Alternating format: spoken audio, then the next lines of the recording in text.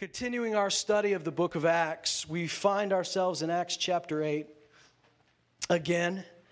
And how many have been here the last couple of weeks? All right, good amount. So you'll know a little bit of the context of what's going on.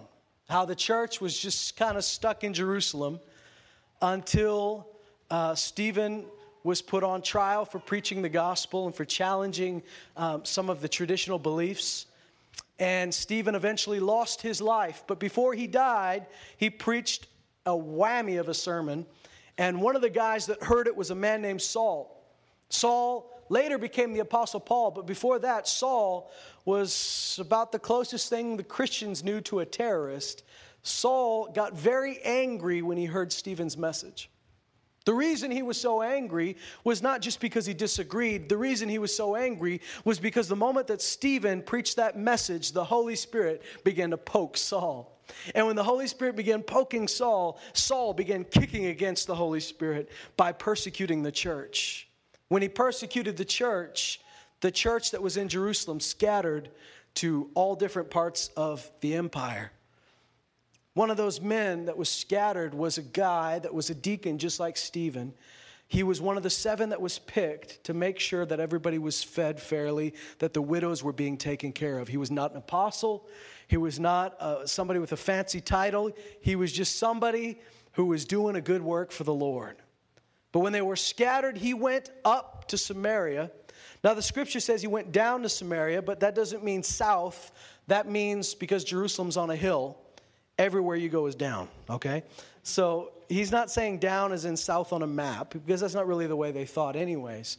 So when it says he went down to Samaria, it's talking about the fact that he went down the hill, down the mountain, and he went down to where Samaria was. Samaria was a city in ancient Israel, but Samaria also became a province and a region.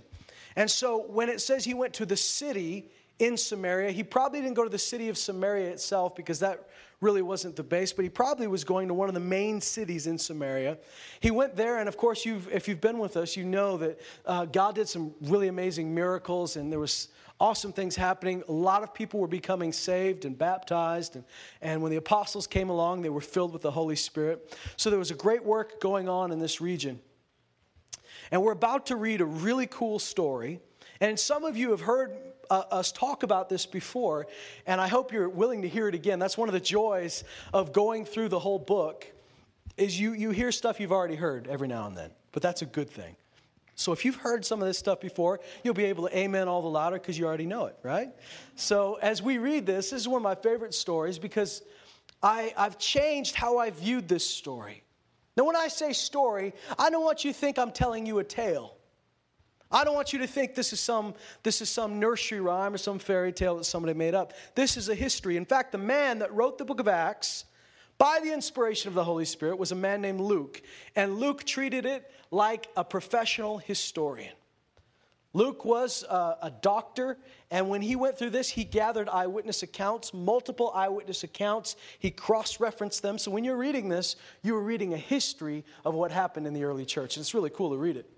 So here's what happens when Philip is in Samaria, and the apostles, Peter and John, have come down, and they begin to preach the gospel, and some good things have happened. But as they come down, they preach in the city where Philip is, and then they go up, and here's what it says in Acts chapter 8 and verse 25. It says, "So when they had solemnly testified and spoken the word of the Lord, they started back to Jerusalem, and they were preaching the gospel to many villages of the Samaritans. But an angel of the Lord spoke to Philip, saying, 'Get up and go south to the road that descends from Jerusalem to Gaza.'" I really wish I had brought a map tonight. I should have brought a map. It's not easy finding an ancient map of this time period with these particular cities on it. But let's just draw it out in our mind, okay? So you got Jerusalem. Can everybody see Jerusalem in your imagination? You haven't seen some kid shows in a while, but this is what you have to do. All right, so you've got Jerusalem. It's right along the coast here, okay? You've got the Mediterranean Sea. You've got Jerusalem. It's on the coast here.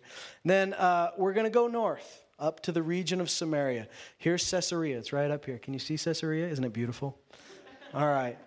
So what you're going to do is you're going to picture those apostles going up from Jerusalem, going down the hill, but up on the map, all right? And they head up to the region of Samaria. They get there, they do some good things, and then they go north because there's more villages in Samaria. Here's the cool thing. Before this, it hadn't occurred to anybody to preach in Samaria. Jesus, some of the last words he said was, you will receive power when the Holy Spirit has come upon you, and you will be my witnesses both here in Jerusalem, in the province of Judea, in Samaria, and then the ends of the world. But nobody had thought to go to Samaria. They just said, well, we're happy with Jerusalem. Until the church was scattered by persecution. Then, finally, somebody goes to Samaria. When the apostles hear about what God's doing in Samaria, they all of a sudden realize, wait a minute, Samaritans can be born again. Hadn't occurred to us. That's a big deal. So this whole region is opened up to them. You see, they weren't preaching in villages of Samaritans before. But when they see God's hand moving, they go, a whole new group of people just opened up. I believe that God even does this today. Groups of people, clusters of people open up to the gospel. I don't know if you've seen this, but I've seen this in ministry where God will use one person and they just open up a whole region. Or they open up a whole group of people. You might be that person. You might know that person. God uses one person and they're the door to so many other people. And so here's what happens. That door has opened, and now they go, hey, we should preach to more people from Samaria. Now, I don't know if you heard me talk a couple weeks ago, but the Samaritans were like the cult. Nobody really wanted to be around these guys. The Jews didn't like them, and they didn't like the Jews. So now they're saying, oh, wait a minute, we should preach to these guys. So the apostles go north to some of the other villages in Samaria.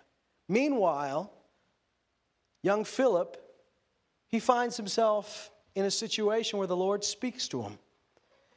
And the angel of the Lord told him to get up and go south to the road that descends from Jerusalem to Gaza. Okay, so we saw Jerusalem. You still see that, right?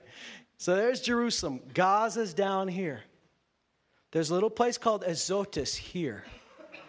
Jerusalem, he's going to go all the way Jerusalem to Gaza. That's like a 50-mile road. He's just supposed to go there. There's no GPS. God didn't say, I'm sending a pin on your iPhone. I'll forward you the map. He just says, go to that road.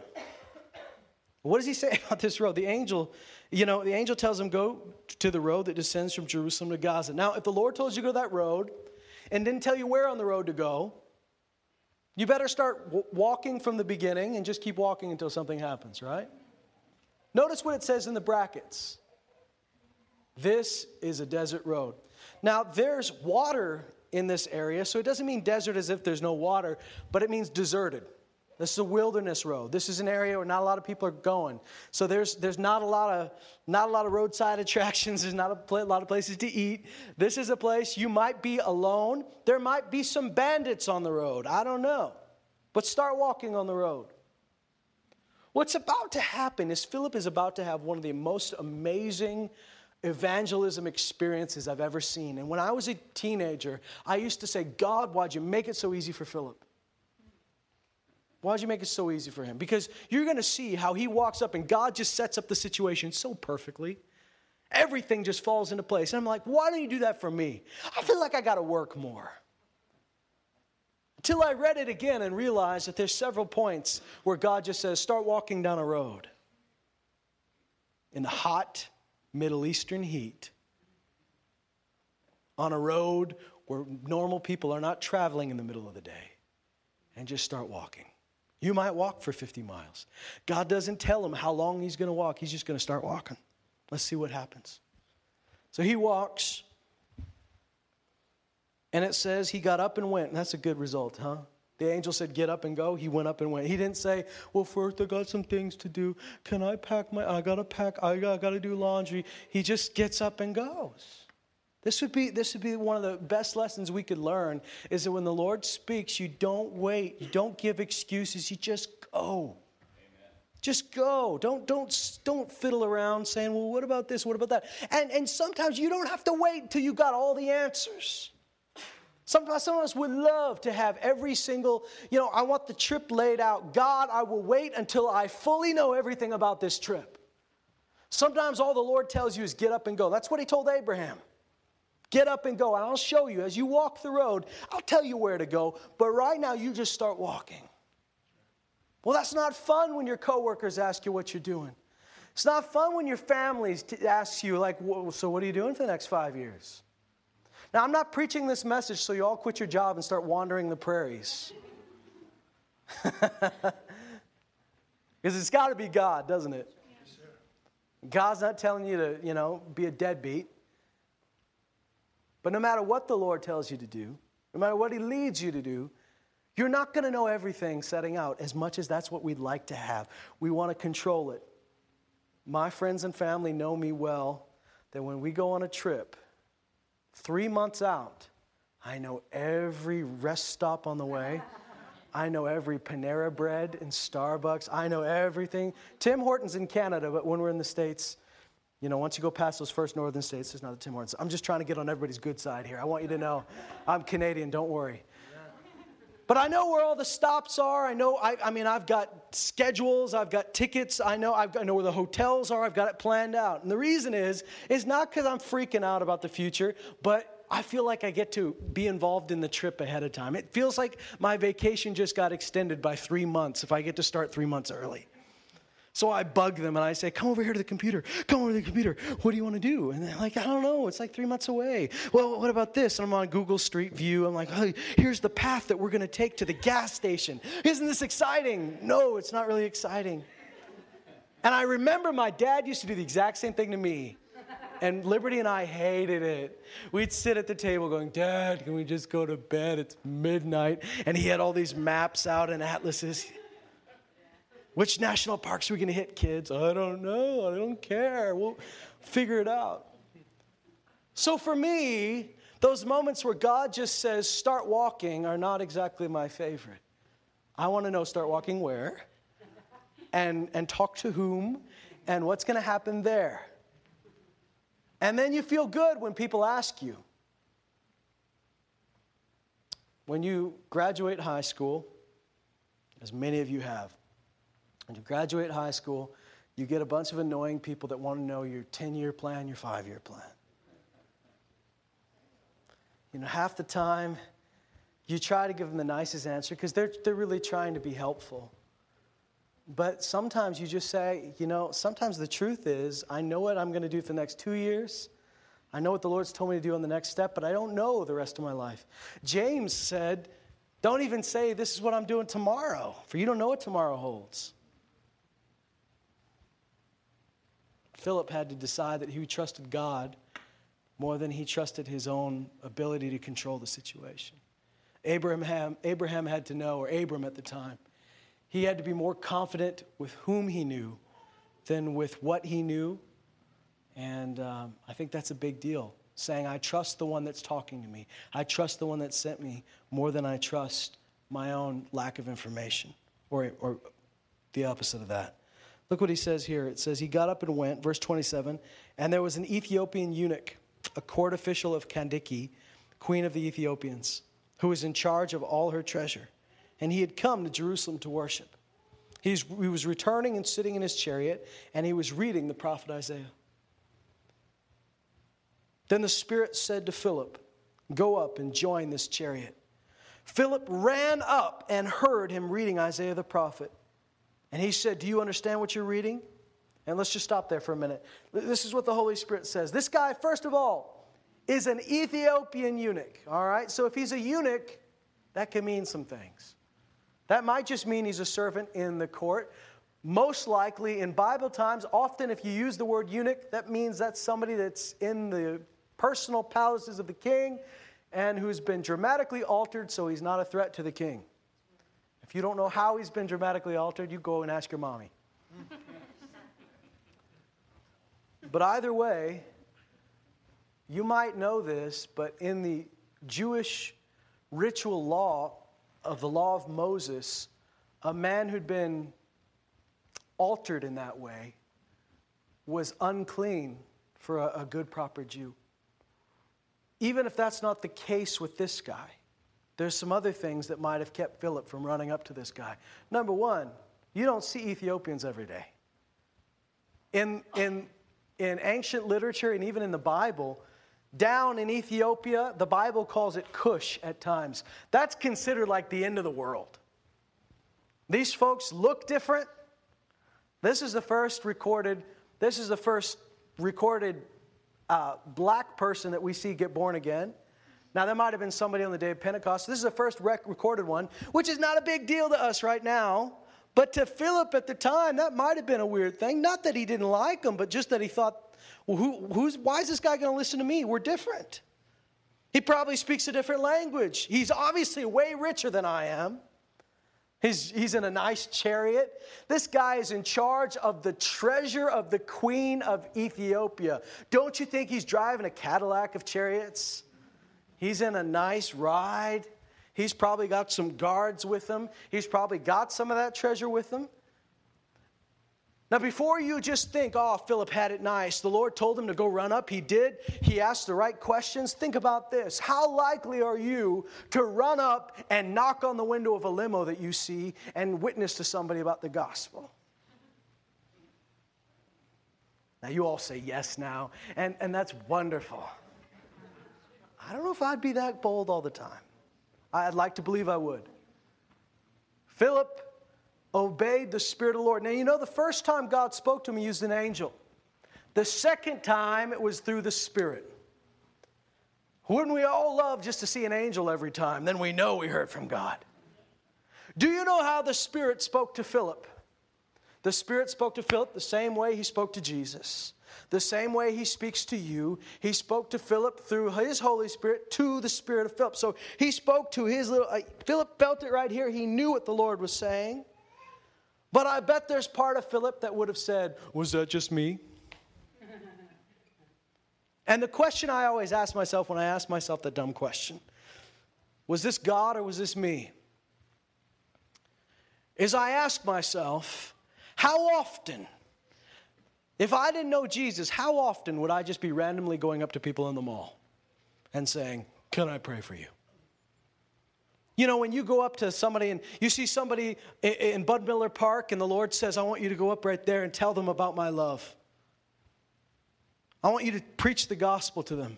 And you go, I don't know if that was me or if that was God. Well, we can rule out the devil because I'm pretty sure the devil doesn't want you witnessing in Bud Miller Park. That's not his big goal in life. Now, so if the question is whether it was your idea or was it God's idea, number one, what's the downside, right?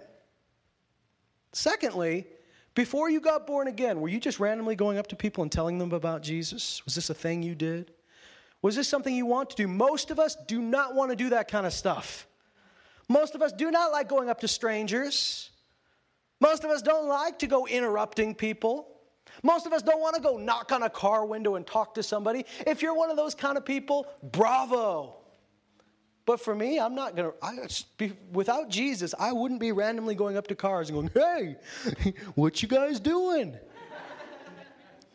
One of the strangest experiences for me was when we were at David Thompson Resort. I don't know if you know where that is. Over kind of by Rocky Mountain House. It's over, in the Rockies. And it was one of my favorite places to go as a kid. When I go as an adult, I have no idea why I liked it so much, but I did. I think it was the slide. And we would go there, and at the top of I was so excited to play at this playground, I missed it. And we were going to go horseback riding the next day. I was so excited. And all of a sudden, this kid from the top of the slide says, hey! I looked up. He goes, want to be friends? I just thought, who says that? Who says that? And you know what? He didn't say want to be friends. He said something even weirder. He said, want to make friends? I just thought, what an odd thing to say. Like, break the ice somehow. But he did it. I was kind of proud of him. And you don't say no at that point. You just kind of go along with it. Well, I thought, I want that kind of boldness for Jesus. But to be honest, if it wasn't for Jesus, I wouldn't be doing that kind of stuff. So when the question comes, was that me or was that God? I would say if you're feeling in your heart to go pray for somebody, go witness to somebody, it's probably not just something you want to do. And you can judge it by the fact that you feel those butterflies in your stomach, and it's not you that wants to do that. You're being obedient to God. Philip's got to go up to somebody who's already in a chariot, somebody who's a radically different culture than him, somebody who's not Jewish, somebody who might be unclean according to Jewish law, somebody who's way richer than him of a different class, and somebody he's got to run up to. These are a lot of reasons not to do this. But the one thing Philip knows is that God told him to, so he does. He runs up. He doesn't walk, he runs. And he joins the chariot and he says, he notices this guy's reading something. He says, "What are you reading?" And the man answers him, and he said, well, no, Philip, sorry, I read that wrong. Philip ran up and he heard him reading Isaiah. And he said, "Do you understand what you're reading?" And the man said, "Well, how could I unless someone guides me?" This is the part that I'd read as a teenager and go, why was that so easy for him?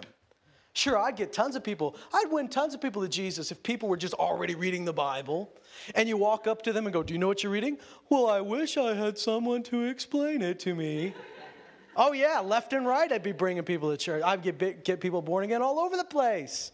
God, why'd you make it so easy for him? But then you forget he had to start walking down a desert road first. Then he had to go run up and catch a chariot because the Lord told him to. See, for all these times where God sets you up, there's a point of obedience and uncomfortability. If you're not willing to be uncomfortable, you are not able to be used. Being used by God, if God has to speak to us, it goes without saying that he's telling us to do stuff we weren't already doing, or else he wouldn't have to say anything, right? If you were already doing it, he probably wouldn't have to tell you anything about it. The fact that he had to speak to you is proof you were going to do something else. So when he has to speak to us, it's almost always against our nature. It's almost always something's a little uncomfortable. It's always something that pushes us to the edge of what we're comfortable doing or saying or being. The Bible says the fear of people is a snare.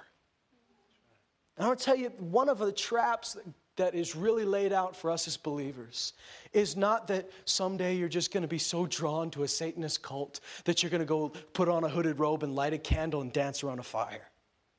That's really not a threat for most of you, is it? But one of the traps laid out for you is that you would be ineffective in your walk with God because you're afraid of what people think of you. It doesn't mean you're going to hell. It doesn't mean you're useless, but it does mean that you'll be ineffective. You won't bear the fruit that you're meant to bear because you're afraid of people. But we all know what it's like to feel that. I find it so funny. Almost every believer I talk to says, "You don't understand, I'm shy." And it's funny that they think that you always think you're the only one. Turns out everybody feels that way in different areas. But the fear of man is a snare. Paul says in Galatians, he says, if we were trying to please people, we could not be bondservants of Jesus. You can't make it your desire to please people and to please God at the same time. You got to pick, who would you rather please? Who am I trying to impress? Who would I rather have a good opinion of me? God or these folks? It doesn't mean you have to be a jerk. But it does mean that you put God first. You put him first. And then you let the chips fall where they may. You walk in love towards all people. The Bible says, if it's possible on your end, be at peace with everybody. But at the same time, fear him more than you fear people. When I say fear him, that's the godly kind of fear. That's that reverence. That's that awe. That doesn't mean that you're afraid he's going to smack you every moment of the day. It means that you say, I'd rather please you than please anybody else. Listen to what he says here. He says, how could I unless someone guides me? He invited Philip to come up and sit with him. Now the passage of Scripture which he was reading was this. He was led as a sheep to slaughter, and as a lamb before its shearer is silent, so he does not open his mouth. In humiliation his judgment was taken away. Who will relate his generation, for his life is removed from the earth? Can anybody tell me where that's from? Isaiah, does anybody know the chapter? It's 53. Some of you just you knew it, but you didn't want to say it out loud, right? But here's an easier question. Can somebody tell me who that scripture is talking about? That's talking about Jesus, isn't it? So how smoothly did God set this up? This guy is reading about Jesus. Where is he coming from? Now, he's originally from Ethiopia, but he's going back home from Jerusalem. He went to Jerusalem with questions, and he's still leaving with questions. He didn't find his answers, but God knew where he was. God was not going to let this man go home. Look at all the trouble Philip had to go to. He's way up in Samaria. He has got to go back to Jerusalem and start walking down a desert road for God knows how long to catch this guy. That's how much God loved that man.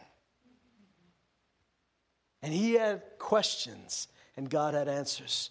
Jesus said, he who seeks will find. If you knock and knock, the door will be open to you. If you ask, you will receive. So I'm going to tell you, and I believe this with all of my heart, that people that are seeking, really seeking God, God will send people to answer some of those questions. God will meet them where they are.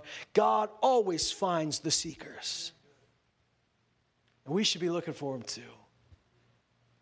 Just know this, that God's primary method, God used an angel to get to this man, but God didn't preach to him with an angel. God used the angel to send a person, and God used a person to preach to this man. We think if somebody's seeking God, that God will show up in their grilled cheese or God will show up on their wall, but the truth is God wants to use you. And there's people with questions, and you have the answer. You might not have all the answers, but you have the answer, which is Jesus. Jesus is the source of truth. You might not know all the truth in the world, but you know that he is the truth. So all truth is hidden within him. There's no truth outside of him. If you know Jesus, you've got enough to go on. Doesn't mean you stop learning. Doesn't mean you stop growing, but you've got enough to share with somebody if you know Jesus. Here's what it says. The eunuch answered Philip and said, please tell me, of whom does the prophet say this? Of himself or of someone else? Oh, wow. Isn't that perfect? He's asking who Jesus is, and he doesn't even know. Then Philip opened his mouth, and beginning from this scripture, he preached Jesus to him. You see this a couple times in the book of Acts. You see it when Peter was preaching to Cornelius and his group. You see the phrase, opened his mouth. Which is weird because Philip was already talking. Same thing happened to Peter when he's preaching to Cornelius. He's already talking to Cornelius. God sent him there. And then it all of a sudden says, and Peter opened his mouth and began to speak. Here's what I believe about this. I believe it's at this point that God gave these men the words to say at the right time. They opened their mouth and God filled them with the right words, because that's exactly what Jesus said would happen. In the right hour, in that hour, I will give you the exact words to say. Your job is to be obedient to God. Your job is to follow the leading of his voice. His job, what he will do, is give you the words at the right time. Jesus said, I'll give you wisdom that they can't even argue with. Jesus said it won't be your words, it'll be the Father's words. Philip opens his mouth, and from the beginning of Scripture, he begins to preach Jesus to him. Isn't that awesome? Did you know that this man does not have a copy of the New Testament in his hands? Because the New Testament does not exist. He has the Old Testament. He has the law and the prophets. And Jesus is all through the law and the prophets. He's all through the Old Testament. Thank God for the New Testament. Thank God for the Gospels. Thank God for the letters written to the church. But did you know Jesus is all through the Old Testament? Philip began to show him the prophets have been talking about this for centuries. God has been preparing us for centuries for the Messiah to come. The man believes, and he looks, and he says, as he went along the road, they came to some water. The eunuch said, look, water! What prevents me from being baptized? Once again, how easy does this look at this point, right? This guy's on autopilot. Somebody tell me what this scripture means. Is this guy talking about himself or somebody else? Could be the Messiah. Hey, there's water. What's to stop me from being baptized? I mean, I would love for every experience to be like this. Philip says, if you believe with all your heart, you may. The man answers and says, I believe that Jesus is the Son of God. Jesus Christ is the Son of God. And he ordered the chariot to stop, and they both went down into the water. Philip as well as the eunuch, and he baptized him. When they came up out of the water, the Spirit of the Lord snatched Philip away, and the eunuch no longer saw him, but went on his way rejoicing. But Philip found himself at Azotus. As he passed through, he kept preaching the gospel to all the cities until he came to Caesarea. Now, here, this is an amazing thing. Isn't that amazing? We only see this, well, really, in the book of Acts, we only see this once. Philip just gets snatched away. He's there one moment, and the next minute he's gone. The next second he's gone. And he finds himself at Azotus. I wonder how long it took him to figure out where he was. He just shows up like Mr. Bean, and all of a sudden he's there. And he's at Azotus. Now, once again, when I'd read this as a young person, I'd be like, God, why don't you do that for me? Man, that'd make life so much easier. Just zoom, transported, boom, boom, boom. I don't have to drive to Loon Lake. Boom, I'm there. The only thing is, when you read this, you all of a sudden realize God's not making anything more convenient for Philip. It wasn't like, hey, Phil, thanks for doing me a favor. I'm gonna transport you at light speed, faster than light. I'm going to place you in a new place. It's going to be quicker than you walking. You did me a favor. I'm doing you a solid. No, Philip finds himself at Azotus. He's got no reason to be at Azotus. He wants to be in Caesarea. So he just goes, okay, and starts preaching in every village on the way. 60 miles, guys. So not every move, not every miracle or sign or wonder is for convenience sake. In fact, pretty much none of them are. It's for the glory of God. And in this case, God had some villages picked out that he wanted Philip to preach in. And time was of the essence. Philip shows up, and Philip does what we should all do. He goes, all right. I don't know how long he spent talking to God, like, what's the deal? But he just finds himself there, and he goes, okay. All right, I'm going to start walking. Once he found out where he was, I'm going to start walking to Caesarea, but I'm not just going to go to Caesarea. Every little village I hit on the way, I'm telling them about Jesus. Now, that's the guy I'd like to imitate. So when I was young, just to sum up, when I was young, I read this story too fast. Maybe I read it in the picture Bible. I don't remember. But to me, the two things that stood out in this story was how easy it was to talk to this Ethiopian guy and lead him to Jesus, and how easy it was to get where he wasn't, just be transported. What I see now is there was a lot of blind obedience. There was a lot of walking when you didn't know where you're going. There's a lot of preaching when you don't know who you're preaching to. There's a lot of times he had to overcome his own insecurities and just obey God. And God used that man mightily, not because he was something special, but because he was willing. Philip was not an apostle. I've told you this before, but it's not until like Acts 19 that somebody calls him Philip the evangelist. Many of us will wait till somebody calls us an evangelist before we start evangelizing. Philip started evangelizing so much that they called him Philip the evangelist. We can't sit around waiting for titles to tell us who we are.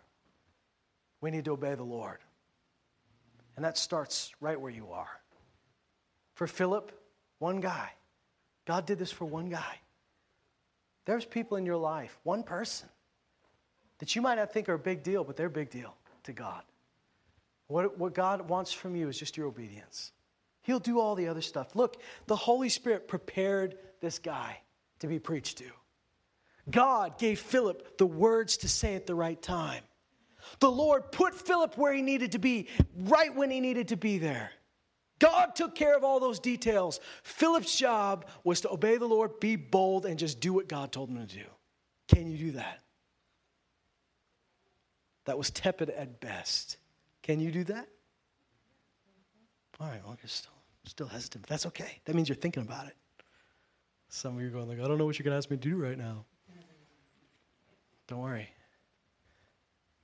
But I'd like us to all get to a place of trust, where we trust the Holy Spirit and we trust God. Do you know what? Let your automatic setting be preach the gospel to everybody that God opens the door to preach the gospel to. It's never a bad idea to preach the gospel. But I'm going to tell you something else. The Holy Spirit will open doors for you, and you'll know when they're open. hammering somebody, hammering them and going, I just don't know why they get it. I'm going to hammer them some more. Sometimes it's not the most effective way. But if you'll be obedient to God and you'll pray, you'll be amazed at what God can do to prepare somebody and to open the door at the right time. You'll be amazed at the questions they ask you. That's amazing. When I was a little kid, I was dumb enough to pray this prayer every day. I said, I realize it's not dumb anymore, but at the time I thought I was dumb. I don't know why I keep doing this. But I would pray, Lord, give me opportunities. I wasn't an outgoing kid, but I kept praying, God, give me opportunities today. And you know what God kept doing? He kept giving me opportunities. And I just wanted to go to school. There was this war between the part of me that wanted to serve the Lord and the part of me that just wanted to survive. And so I prayed at the beginning of the day, Lord, give me opportunities. And I have kids come up to me in school who would ask me questions that I couldn't answer without talking about Jesus.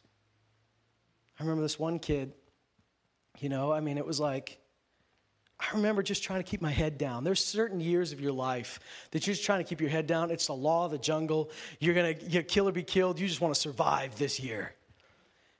And I remember just saying, okay, I just want to fit in. I just want to do well. And I remember God would send the worst kids to ask the worst questions.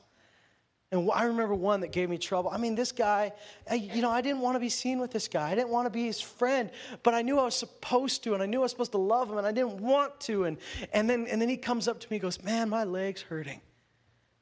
Hey, would you pray for me? And I thought, I didn't offer.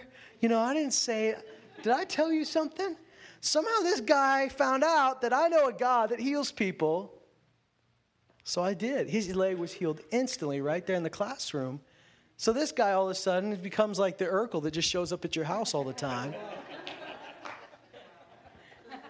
We actually had another family from the church that lived in his neighborhood, and they bore the brunt of his just showing up at random times. That guy didn't have much of a home life, but he found Jesus. Jesus found him. It's amazing that when you just ask God, Lord, put those opportunities in front of me, he will. And if you're obedient, he'll guide you through the process. Some of you are new at this, and you just go, oh, man, I don't know what to say. I don't know what to do. Can you trust God to guide you through that, to be your guide? The Holy Spirit will lead you and guide you. That's his job. He will lead you and he will guide you. If you will trust the Holy Spirit, you're going to see him do great and mighty things through your life. You put the weight on God and you be obedient. Watch what happens. Amen. Let's stand up together. Father, here's what we're going to do.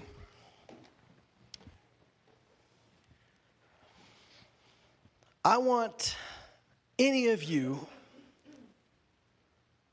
that right now you hear and you're saying to yourself, you're saying to God, okay, I want to do that. I'm not sure where to start, but I want to.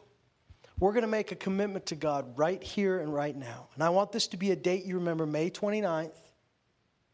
I want you to remember this day. I want you to remember that you made this decision this day.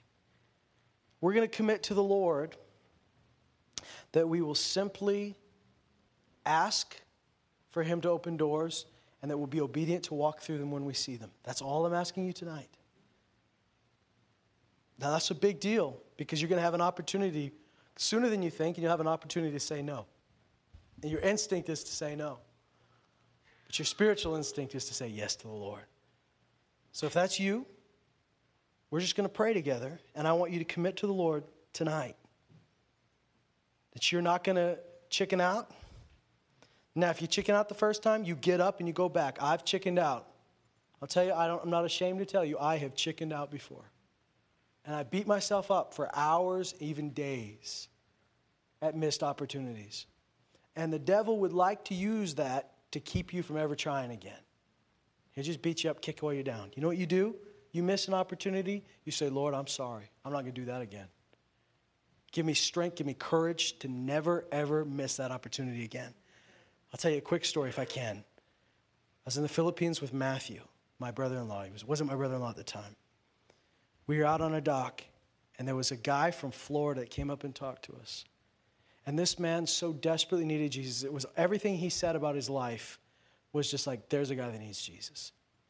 We were waiting on him to say something like, why are you guys here? Because we were like the only 3 white people in the village at the time. And that was going to be our open door. And both of us were looking at each other. And sometimes when you have a friend, it's a help. And sometimes it's a hindrance because you were just waiting for the other person to do something. And all of a sudden this guy goes, whoa, hey, there's my ride. I got to go. And we missed that opportunity. And we just were so beaten down. And we're just saying, oh, man. We both went back to the hotel room and we said, man, that guy needed Jesus. Oh, I can't believe we missed it. We made up our minds that day that we weren't going to beat ourselves up for the rest of the night. That night, we had an opportunity to preach the gospel. And we said, you know what? We're going to make the devil pay twice as much for this. And we are going to use this as fuel. This is going to fuel us on. We're going to use this as fuel. We're going to make this the thing we remember next time we have an opportunity and say, I don't want to feel that again. I don't want to feel that feeling of missed opportunity, that feeling of not obeying the will of God, the voice of God. That night, hundreds of people came to Jesus, and we were so excited. But it fueled us on. So if you've missed those opportunities, even if in the future you do, use it as fuel for the next time. That you say, I'm not going to do that again. I'm going to say yes to the Lord. So what we're going to do is let's bow our heads. And for those of you that are in that boat where you want to start tonight, you want to start saying, okay, God, give me some opportunities, and I'm gonna make my commitment to you right now, Lord. I'm gonna make my commitment tonight that I'm gonna say yes. I'm gonna obey. I'm gonna walk through the door that you open. Then I want you to pray this with me. Father God, I thank you that you have placed an open door in front of me. I'm your servant. I'm your child. I have your Holy Spirit. Lord, forgive me for the times I've said no. I know I'm already forgiven, but I'm excited about the next time. Open doors. Give me opportunities. And I commit to you tonight that I will say yes. And I will trust you, and you'll give me the words to say at the right time. In Jesus' name, amen. Now, Lord, anoint these people who have made that commitment right now, that your Spirit would be, just strengthening them in every area, that they would not just go in their own strength, but in the power of God, and they would see the life of God working through them. They'd see your Spirit working in ways that even surprises them. Lord, that they wouldn't wander from the left or the right. They wouldn't float from place to place just because they're not anchored, but instead they would be anchored to you and anchored into your word. That they'd know the difference between your voice and their imagination. They know the difference between your voice and the voice of a stranger. And they'd follow that voice in Jesus' name. Give us the guts, the courage, and the faith to walk down a desert road because you told us to go. In Jesus' name. Amen. Carrie, you had a prayer request? Can you share that with us? I don't know what it is, so I'm going to be surprised as everybody else. It's on my Facebook. So. Okay. Just minutes before we left the house tonight, a friend of mine messaged me. Her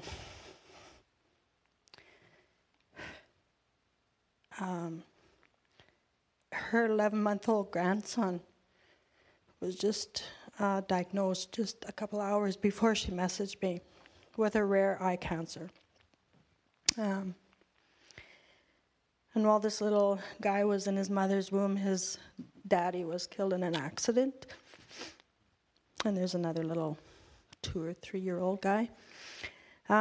They said it's highly curable and that they want them to fly from Calgary tomorrow morning to Toronto, and they would remove it. So 2 things. She just said, we want a miracle tonight. And the other is finances to get there, for her to go with the mama and the little guy.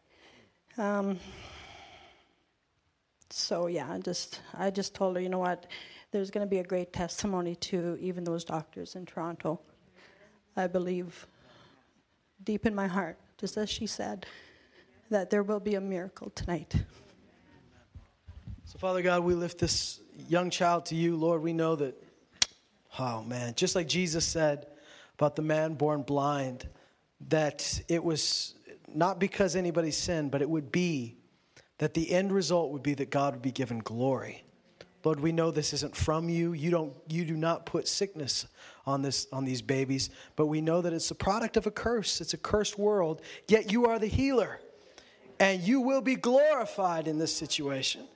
And so, Lord, as you move by the Spirit miraculously, God, even as the doctors are used by you, I pray, Lord, that there would be a miracle taking place in this young man's body, this little boy's body right now in Jesus' name, that his eye would be made whole. And, Lord, that you would provide for their every need because you are their Father, that you are their provider, that no need goes unmet. Lord, we pray that your kingdom would come and your will would be done in this situation. In the name of Jesus. Amen. Praise God. Well, if the Lord puts it on your heart to put some money in Carrie's hand to pass on to a friend, do you have any contact with that friend? Like physical?